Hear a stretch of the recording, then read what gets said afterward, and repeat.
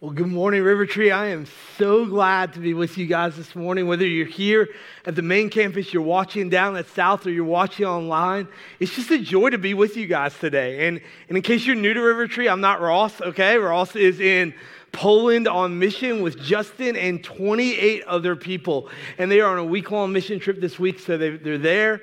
They're on the ground. They're a few hours ahead of us, so be praying for them. But my name is Stephen Dunn.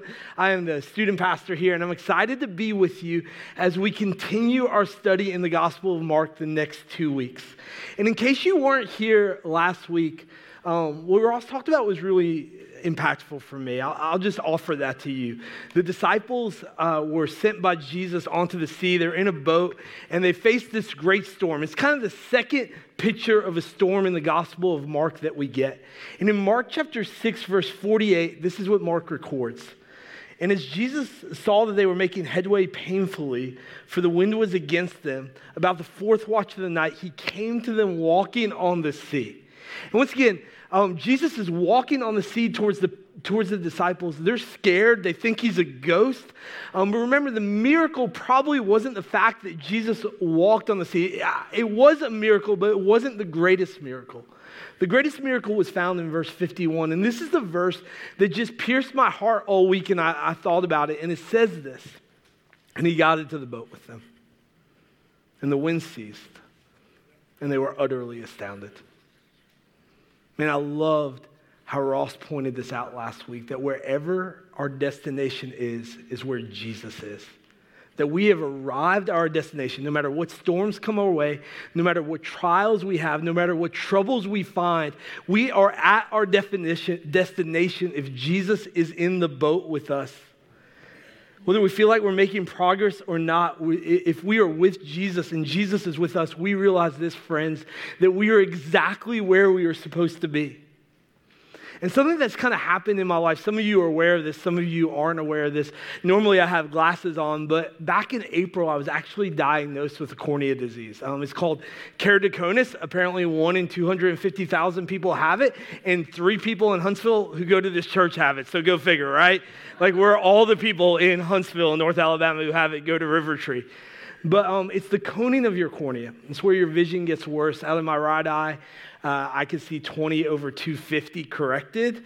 Out of my left eye, it was about 20/100. So I've been through some surgeries.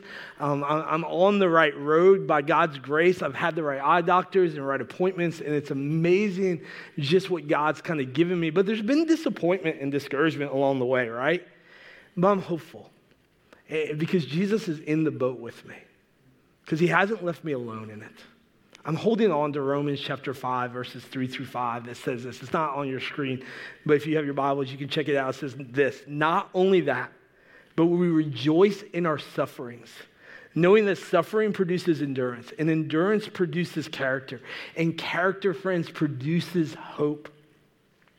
And that hope does not put us to shame, because God's love has been poured into our hearts through the Holy Spirit that he's given us." And it's interesting, right? Because having this cornea disease has kind of helped me out in some ways too, believe it or not. One of the ways that's helped me out is sometimes I would leave maybe some crumbs on the ground after I ate where I wasn't supposed to eat in the house, right? Or I would take my coffee beans in the morning, put them in the grinder. A couple of them would hit the floor. And my wife was always like, through 15 years of marriage, how does he not see this, right? It's because I really didn't see it, okay? So that was the reality. And so there's been some compassion on her part recently, which has been awesome. It also has kind of brought to light maybe why I never made the NBA, okay? It's not the fact that I can't dunk. It's not the fact that I'm 5'9". It's the fact that I couldn't see what I was shooting at. And that just explained a lot to me until my compassionate and gracious wife emailed me an article last week that said 13 people you may know who have keratoconus. The number one person on the list was this guy, some of you have heard of him by the name of Steph Curry. And just so you know, if you don't know basketball, he's like the greatest shooter in NBA history, okay?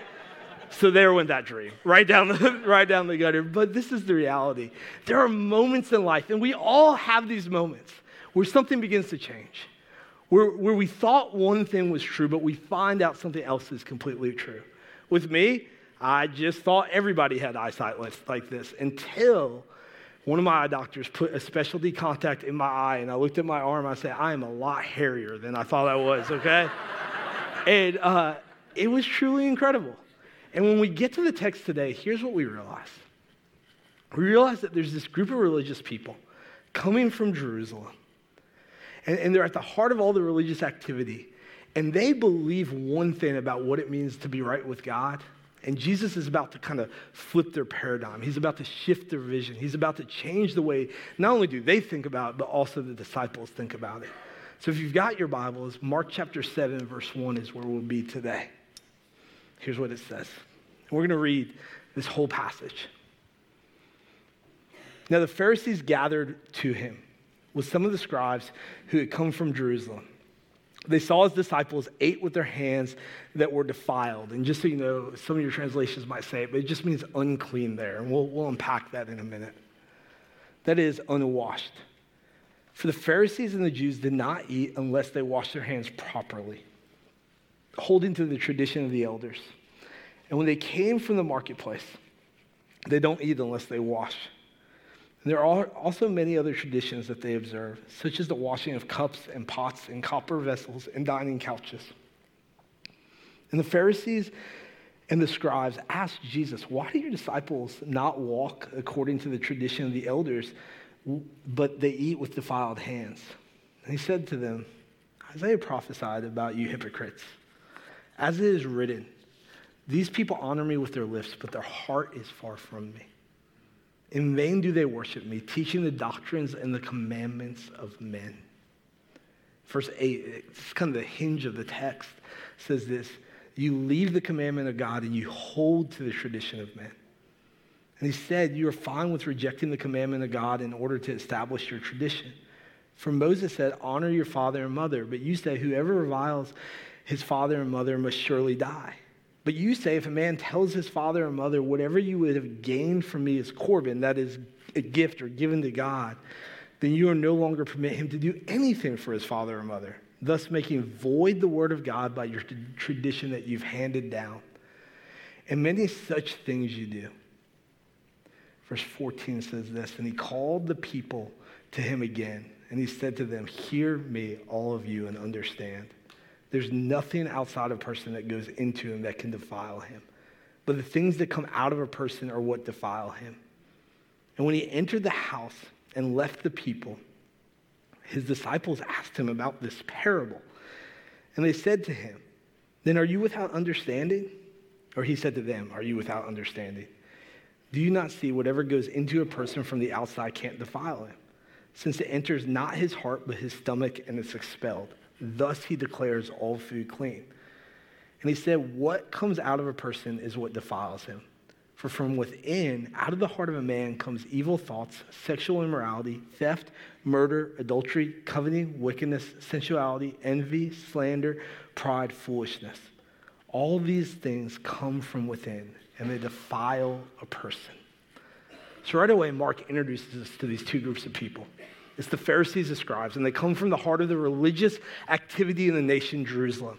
And they're coming in order, once again, to trick or trap Jesus. Now, it's interesting, right? Because as they come, they are literally standing back, waiting for the disciples or for Jesus to mess up. And you have to start to wonder, what's going inside of a person, right? What's going on inside of a person that would make them to come to an area and just wait for somebody to mess up? How insecure is that person, right? How worried is that person? How fearful is that person? And when they get to where Jesus is, they realize, hey, we've got him. His disciples, they don't wash their hands before they eat. Now hear me on this. They knew nothing about hygiene like we do today, okay? This is not a hygiene issue here, okay? This is something more. They are concerned about what's happening that made them clean before God. The word defiled actually meant unclean, which meant ritually unacceptable. And this was huge in the Pharisees' minds. In fact, Mark points this out in verse 3 because most likely he's writing to this group of people like us who don't totally understand Jewish tradition, okay? So you see in your Bibles, it's probably bracketed to some degree because he's kind of offering a commentary on why they're so concerned about this. And verse 3 says this again, for the Pharisees and the Jews don't eat unless they wash properly, holding on to the tradition of the elders. When they come out of the marketplace, they don't eat unless they wash their hand. And they have many other traditions that they observe, such as the washing of cups and pots and copper vessels and couches. They were washing all the time. It's what they had to do. It was never ending because they couldn't risk what it might say about them if somebody thought they were defiled, if somebody thought they were unclean. They didn't want to take that risk, so all the time they're washing. Before meals, they would pour a little water over their hands, and they would wash their hands thoroughly, and they would let the water run out of their hands. Next, they would lower their hands, and they would rinse them, allowing the water literally to run off their fingertips. And they were returning from a place that they thought they could be defiled. Well, one of the translations says that they would literally bathe when they got back from that place. Tim Keller, in his book, Jesus is King, summarized this way.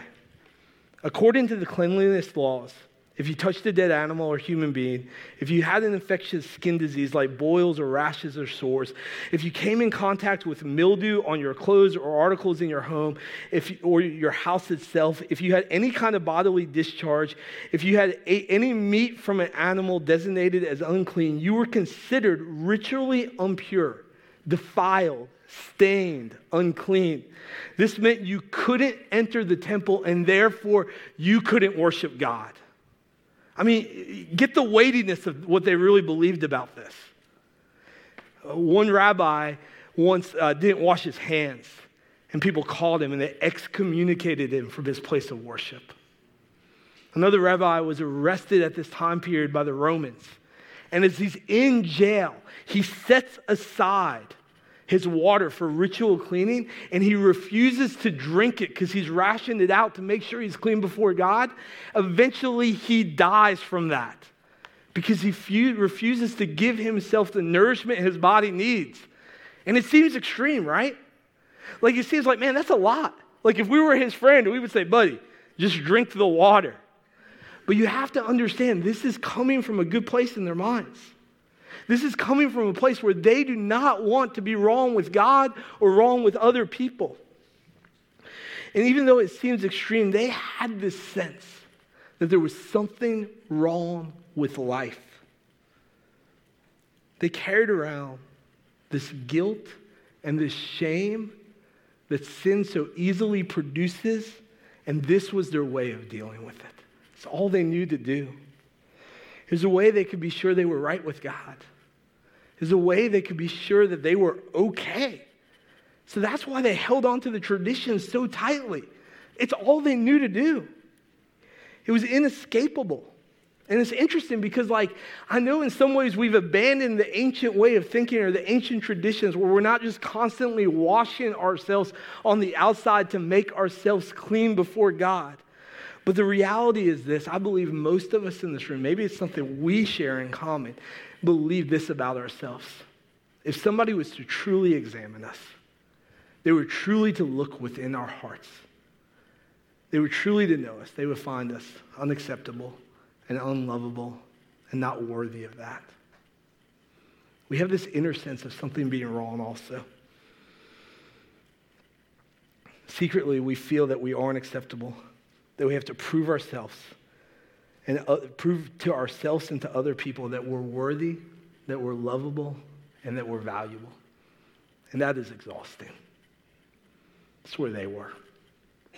Man, and they were exhausted for it. So what do? What kind of measures do we go to? And I think it's interesting because I want to pose the question that I think Jesus is posing in this text. What's that very thing that you are using to prove to yourself that you are okay, that you are holding tight to right now? That you are using in your own life that makes you feel worthy before God, worthy for yourself, and worthy before others? What are you holding tight to? And the question that Jesus poses is this: what if it's not what's on the outside of us that is actually the issue? What if it's what's going on inside of us? What if it's our heart? What if it's sin? Look at what said next in verse 5. So the Pharisees and scribes begin to ask Jesus, why do your disciples not walk according to the tradition of the elders, but they eat with defiled hands? And he said to them, Isaiah prophesied it about you, didn't he? As it is written, these people honor me with their lips, but their heart is far from me. In vain they worship me, teaching the doctrines and commandments of men. You leave the commandment of God and you hold fast to the tradition of men. The Pharisees are so troubled. They're disturbed. They think they've tricked Jesus, that his disciples don't wash their hands. Yet Jesus basically calls them out. He says, you guys are just acting. I mean, think about how hypocritical you are. Like, you're worshiping me with your lips, but your hearts are nowhere close to me. And it's something interesting because when Jesus points back to Isaiah, Isaiah is this letter in the Bible that's written hundreds of years before Jesus. He's not just saying that Isaiah saw this happening one day. Isaiah literally saw it in his own nation, in his own community. And what Jesus is teaching us is this. He's teaching us that people do this all the time. For centuries, people have worshiped God with their lips, but their hearts have been far from him. And then he goes to the heart of the issue in verse 8. He says, you leave the commandments of God and you hold fast to the traditions of men. Friends, they're holding tightly to what they thought made them right with God. But they're missing the point as Jesus begins to unpack in verses 9 through 13. And he says, you have a fine way of rejecting the commandments of God in order to establish the tradition of men. And he begins to point out this idea of this simple commandment, right? To honor your mother and father. It went all the way back to Moses. It went back to what some of you memorized as the 10 Commandments when you were in elementary school. And what Jesus is saying is this, friends, like, you are picking and choosing what commandments to follow. You are, instead of kind of worshiping God because you're created in his image, you are trying to make God fold into your own image and your own expectations and your own mindset. And then really, instead of worshiping God, what you end up doing is you worship a version of yourself that you're comfortable with and that you like. He says, guys, do you not see how hypocritical that is? And sometimes we do that, right? Like, we find parts of Scripture and we find parts of the Bible and we say, well, I like what it says here and I like what it says here and I find this kind of easy to do, so I'll just do those things. But this stuff over here, like, I want nothing to do with. And Jesus says when we do that, we're acting like hypocrites. There's some duplicity that's going on within our life and within our heart. And I appreciate what happens next, because really what happens is in verses 14 through 15, Jesus says it all hinges on how you define the essence of a person. And then the disciples go back into the house with Jesus. And verse 17 says that they asked him, like, what does this even mean? I love it. They said it was not a parable, but I love their understanding. They're like, well, this is really hard to understand, so it must be a parable, right? So they go to Jesus and they're like, what's this parable mean, man? And it gives me encouragement, because have you ever been there? Have you ever heard something? You're like, I don't know what to do with this. Because they ultimately need his help to understand this. And he begins to explain to them. He begins to try to soften their hearts. They're asking the most basic question that I think maybe we all have. What's wrong with the world? Why is there so much strife? Why do relationships, even in families and friendships for a long time, start to fall apart? Why is there so much arguing and debate and discourse in the world? Why can't people get along? And Jesus begins to say, guys, it's not the outside. In fact, what he says is we're the problem. It's what's on the inside. Verse 18. And he said to them, then are you without understanding? Do you not see whatever goes into a person from outside can't defile him? Since it enters not the heart, but his stomach, and is expelled. Jesus gives us basic human anatomy there, right? Like, he thus declares all food clean. And he said to them, what comes out of a person is what defiles him. For within the heart of a man comes evil thoughts, sexual immorality, theft, murder, adultery, coveting, wickedness, deceit, sensuality, envy, slander, pride, foolishness. All these evil things come from within, and they defile a person. Jesus is simply saying this: we're what's wrong. It's what comes from the inside. Friends, it's the self-centeredness of the human heart. It's sin. And no amount of cleaning, no amount of religion, no amount of socially correct views can truly deal with sin. We need something more. So I'll illustrate it to you this way, okay? I would say for the past couple months, not past couple months, maybe even past couple weeks, we won't categorize it too much. Maybe it's due to my eye surgery, but I've had some trouble sleeping at night. We don't love our mattress. It's not awesome. And so I was talking to my wife, and she's like, well, do some research. And so, like, I would sit there, and if you've ever researched mattresses, like, it's a never-ending rabbit hole, right? Like, it just, like, there's no bottom. Like, you could go forever on it, and there's YouTube videos, and there's all this discussion and all these ideas on what makes a good mattress. And even when I had my eye surgery, and I couldn't see for a couple days after, I listened to podcasts on mattresses. So, like, I dove way too deep in it, I'll tell you that. But so she kind of gave me the green light. She's like, you can go look, whatever you want to do. I was like, great. So I had a day off. I was watching my daughters, hanging out with them. They're 10 and 7. I was like, guess what we're going to do today? And they're like, we're going to go to Shakalaka or rock climbing or bowling. I was like, no, mattress shopping. And, like, it was bad. They were just like, that's not nice, Dad. But sure enough, we drove to this one mattress store. I was really interested in the kind of mattress they sold. I had read a lot. I didn't think I would buy one, but I just wanted to see what the big fuss was about. And we get there, the sales guy, who was awesome, comes out of the store, and he's like, are you here to buy a mattress? I was like, maybe. That's what I thought you came into these stores for, right? But, like, I don't know, maybe something else. So we begin to talk. He makes me lay on this mattress, which is always a weird feeling. And then somehow he shows me a scan of my back. Not sure how that happened. And he shows me the pressure points of my back and how much pain I had. And he was showing me stuff I didn't even know what was going on. I was like, I did not know I had this pain till you told me. But he's telling me that's why you're not sleeping good at night. And it kind of keeps going on, right? And then he shows me this awesome video, and then he starts to hit these buttons. He's like, how do you feel now? And I'm like, oh, I'm a nice guy. I told him the truth. I was like, the same? Like, I don't know. What am I supposed to say? He's like, we got you on the wrong mattress. Let's move. So we moved to another mattress in the store, and he says, see that over there? I was like, you mean the sleeping bag? He's like, yes. He's like, get in that. I'm like, okay, I'm just along for the ride. Like, sometimes I have this commitment, I'll do whatever when someone asks me. So I get into the sleeping bag, he hits a button, and he's like, now you have air condition on you. It was a sleeping bag that air conditioned you the whole night, apparently. It was like, okay, cool. And I'm on the mattress, by the way, too. And then he hits a button, and he puts me in what he called 0G. So I'm in 0G. He's like, it feels like you're in space, right?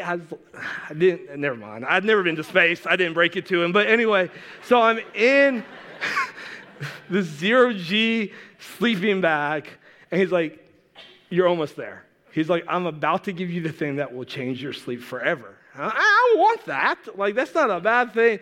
So he hands me this thing, and I got a picture for you so you can see how ridiculous this is.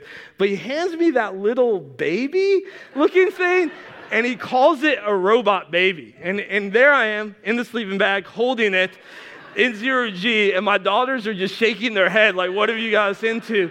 And as I'm holding this baby, it's matching my heartbeat, he tells me. And I didn't even know that was a thing. He goes, isn't this perfect? Isn't this the way you want to sleep? And I'm thinking, no, like, I don't want to hold my kids. But we get to the end of it, right?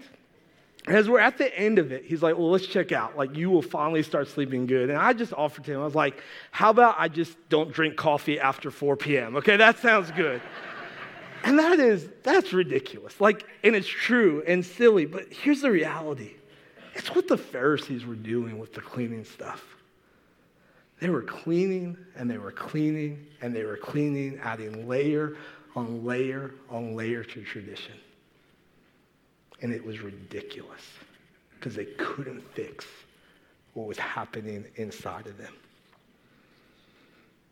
I think they were trying to solve their biggest problem with external measures, and it wasn't working. They needed something different.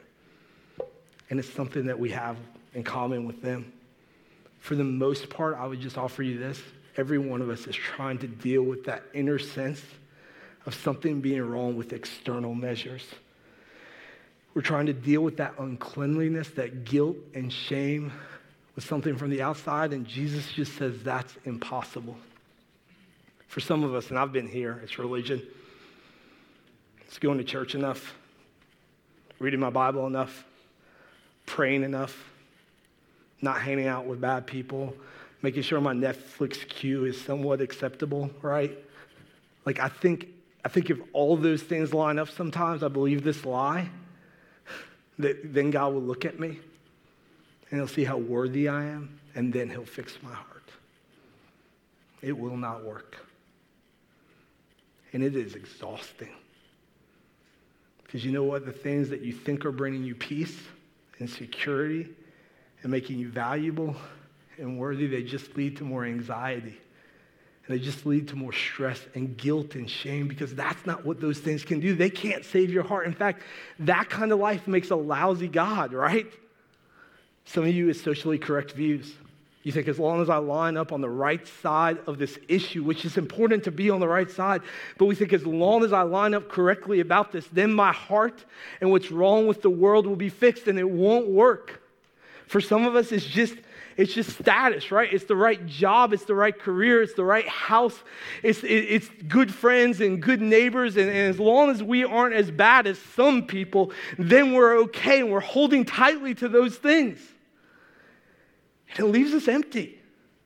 For some, it's that social media picture, right? Maybe it's the college students, teenagers in the room.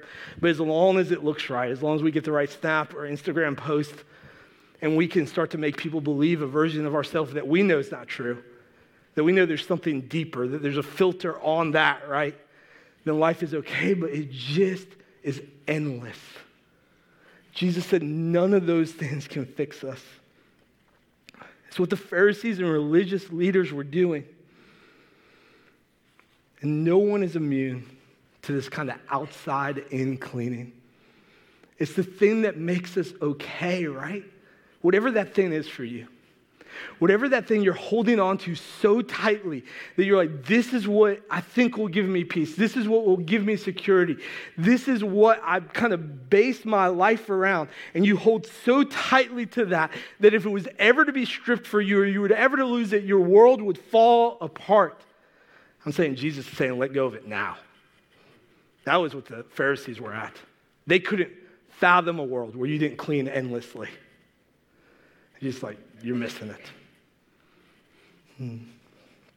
It's what's inside of us. Prophet Jeremiah puts it this way in Jeremiah chapter 2, verse 2. Although you wash yourself with soda and use an abundance of soap, the stain of your guilt is still before me, declares the sovereign Lord. And the only one who can deal with that guilt or that shame and that sin inside of us is Jesus. I was sharing with a buddy of mine that I had the privilege to teach today, and we were talking about this passage, and he pointed me to Zechariah 3. And even as we were talking on the phone, he said he was getting chills as we were talking. And I wasn't that familiar with Zechariah 3. I probably had read it before, but not really dove in. But Zechariah is this prophet, and he gets this vision, and it's found in Zechariah chapter 3. It says this: Then the Lord showed me Joshua, the high priest, standing before the angel of the Lord. So if you remember our Exodus series, or even if you don't, there were these people called the high priest in Israel. They represented the people before God. And they would go to the temple, and the temple had three parts. It had the outer court, the inner court, and the Holy of Holies. And the Holy of Holies was where the Ark of the Covenant was, and the mercy seat, and really it represented just the presence of God. It's the place that the high priest would go to stand before God. To kind of paraphrase what happens in Leviticus 16, God says, if you come near the mercy seat, put a lot of incense and smoke up in the air, because I'll appear in a cloud of the mercy seat, and I don't want to die. Only one person during the year was allowed to go to the Holy of Holies, and that was on the Day of Atonement. It was this high priest. A week beforehand, the high priest would begin to prepare himself to go into the Holy of Holies, to be in the presence of God. He would bathe, he would fast. When he would eat, people would bring him food that was completely clean so that he wouldn't defile himself. They would do this, and he's completely alone during this time, and the reason why is so that he wouldn't touch anyone that was unacceptable or unclean. He washed his body and prepared his heart. The night before the Day of Atonement, he would pray, and he would stay up all night, making sure his heart was pure before God, because he would want to purify his soul. Then he would bathe, and he would put on these unstained clothes, And he would go into the Holy of Holies, friends, and he would offer this sacrifice before God for himself, for his sins. He would walk out. He would do it again. As he did it again, he would offer a sacrifice for the priest, the people who were in charge of the temple, and then he would walk out, and he would do it again for the sins of the nation. And people were aware on this day that he was doing this. They were cheering him on. Why? Because he was the representative, right? He was the one going before God on their behalf, making the sacrifice for their sins, allowing them to once again have fellowship with God. And it was never enough. So understanding that, you understand how shocking the next couple verses in Zechariah are.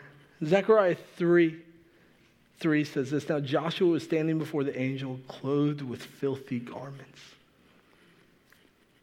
And you have to think Zechariah wondered how. Like, did he not get the memo? Like, this is not what you do, right? Like, how is he clothed with filthy garments? Why is he clothed with filthy garments?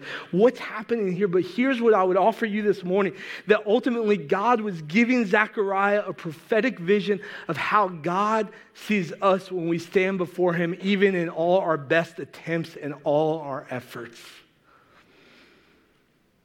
No matter what we hold on to, no matter how pure we are or how good we are, or how much we try to cleanse ourselves, here's the reality. God sees our hearts and he knows what's really going on inside of them. He sees those parts that you don't want anyone to know about. Those parts that you would say, man, if someone could see that, I would be totally ashamed. But the good news is this, he doesn't leave us there. He enters into them. And he begins to cleanse them. To summarize what happens in the rest of the chapter, this was Zechariah 3:4, and then verses 8 and 9 says, see, I've taken away your sin. I've put on rich garments on you. Listen, I'm going to bring my servant. He's talking about Jesus here, the branch, and I will remove the sin of the land in a single day. Friends, that's incredible. That what the high priest would do year after year after year, hoping that the sins would be removed. There was coming a day when somebody would die for the sins of the people, and it would happen in a day. And Jesus, that pure and spotless lamb, would go to the cross, and he would deal with our sin once and for all. When he said, it is finished, it was finished. He was saying you could stop working, stop cleaning, stop doing all these external measures to deal with your heart because I'm about to do it. It's in fact what Paul would look forward to in 2 Corinthians 5:21 when Paul would write these words, that God made him who had no sin be sin for us so that we might become what? The righteousness of God. Hebrews chapter 13 says that Jesus died outside of the gate where the unclean bodies were, where the garbage was placed. He entered our defilement, and he was killed for us. He took it upon himself.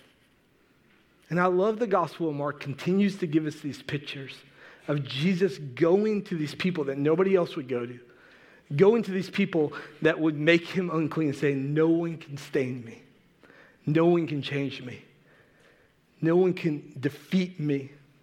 It cost Jesus everything and even his life so that ultimately he could deal with our heart problem. And this morning, I would wonder this. What's the thing that you're holding on to that makes you okay? That makes you feel right? That makes you feel clean? Religion? Status? Politics, socially correct views. And what's the thing you're holding on to? But instead of making you feel clean, if you're honest, it just leads to more doing and this endless cycle. Would you let go of that today? And would you allow Jesus to reshape your heart? Would you allow Jesus to do what only he can do? For the Pharisees, they thought this defilement would ruin them. Jesus made it easy on them. No, your sins already ruined you. Just so you know, guys, the cross has outed every single one of us. Every single one of us needs Jesus. And if you're in Christ, realize this. You've been given a new identity. that old heart that all that evil came out of, that's not there anymore. You've been given a new heart.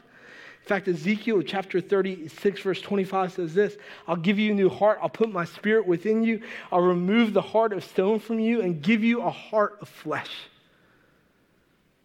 I have a friend, Katie. You guys know her. A lot of you do, Katie Taylor. And she taught our high school girls just a couple months back. And she was teaching on identity. And she gave every one of them the sheet I'm about to read you. And if you've got your YouVersion app, it's in there, so you can check that out later. You can follow along. But it talks about who we are in Christ.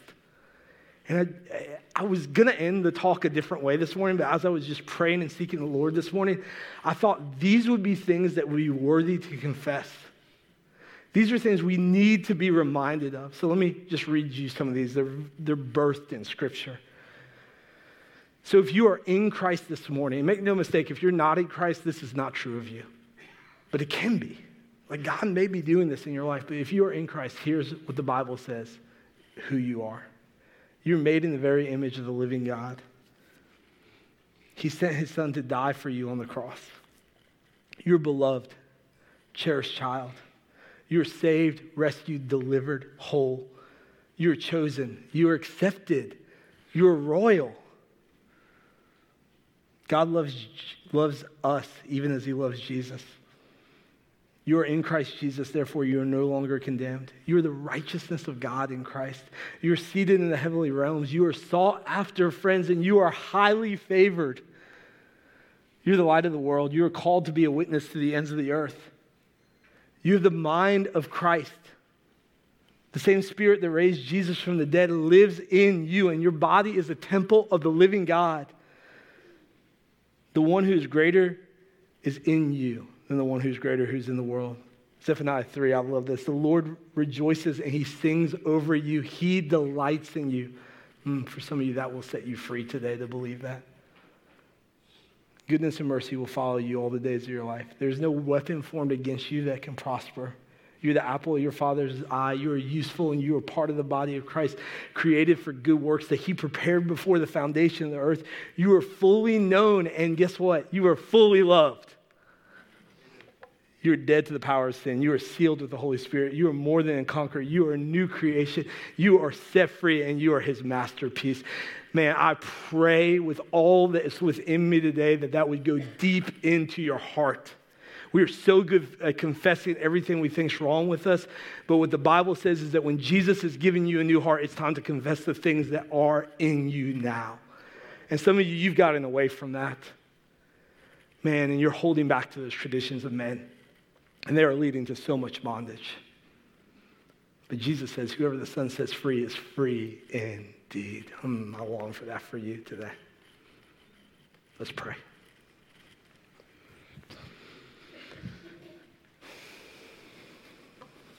And maybe as we begin our prayer time, you would know that the prayer team is going to be up front this morning, and they are ready to pray with you. And if you've never put your faith in Christ, if you've never turned from your sin and allowed Jesus to deal with that and never put your faith in Christ, they'd love to talk to you about that. But if you have, maybe you would think of one of those things that I said that was meaningful to you this morning, and you would just confess that.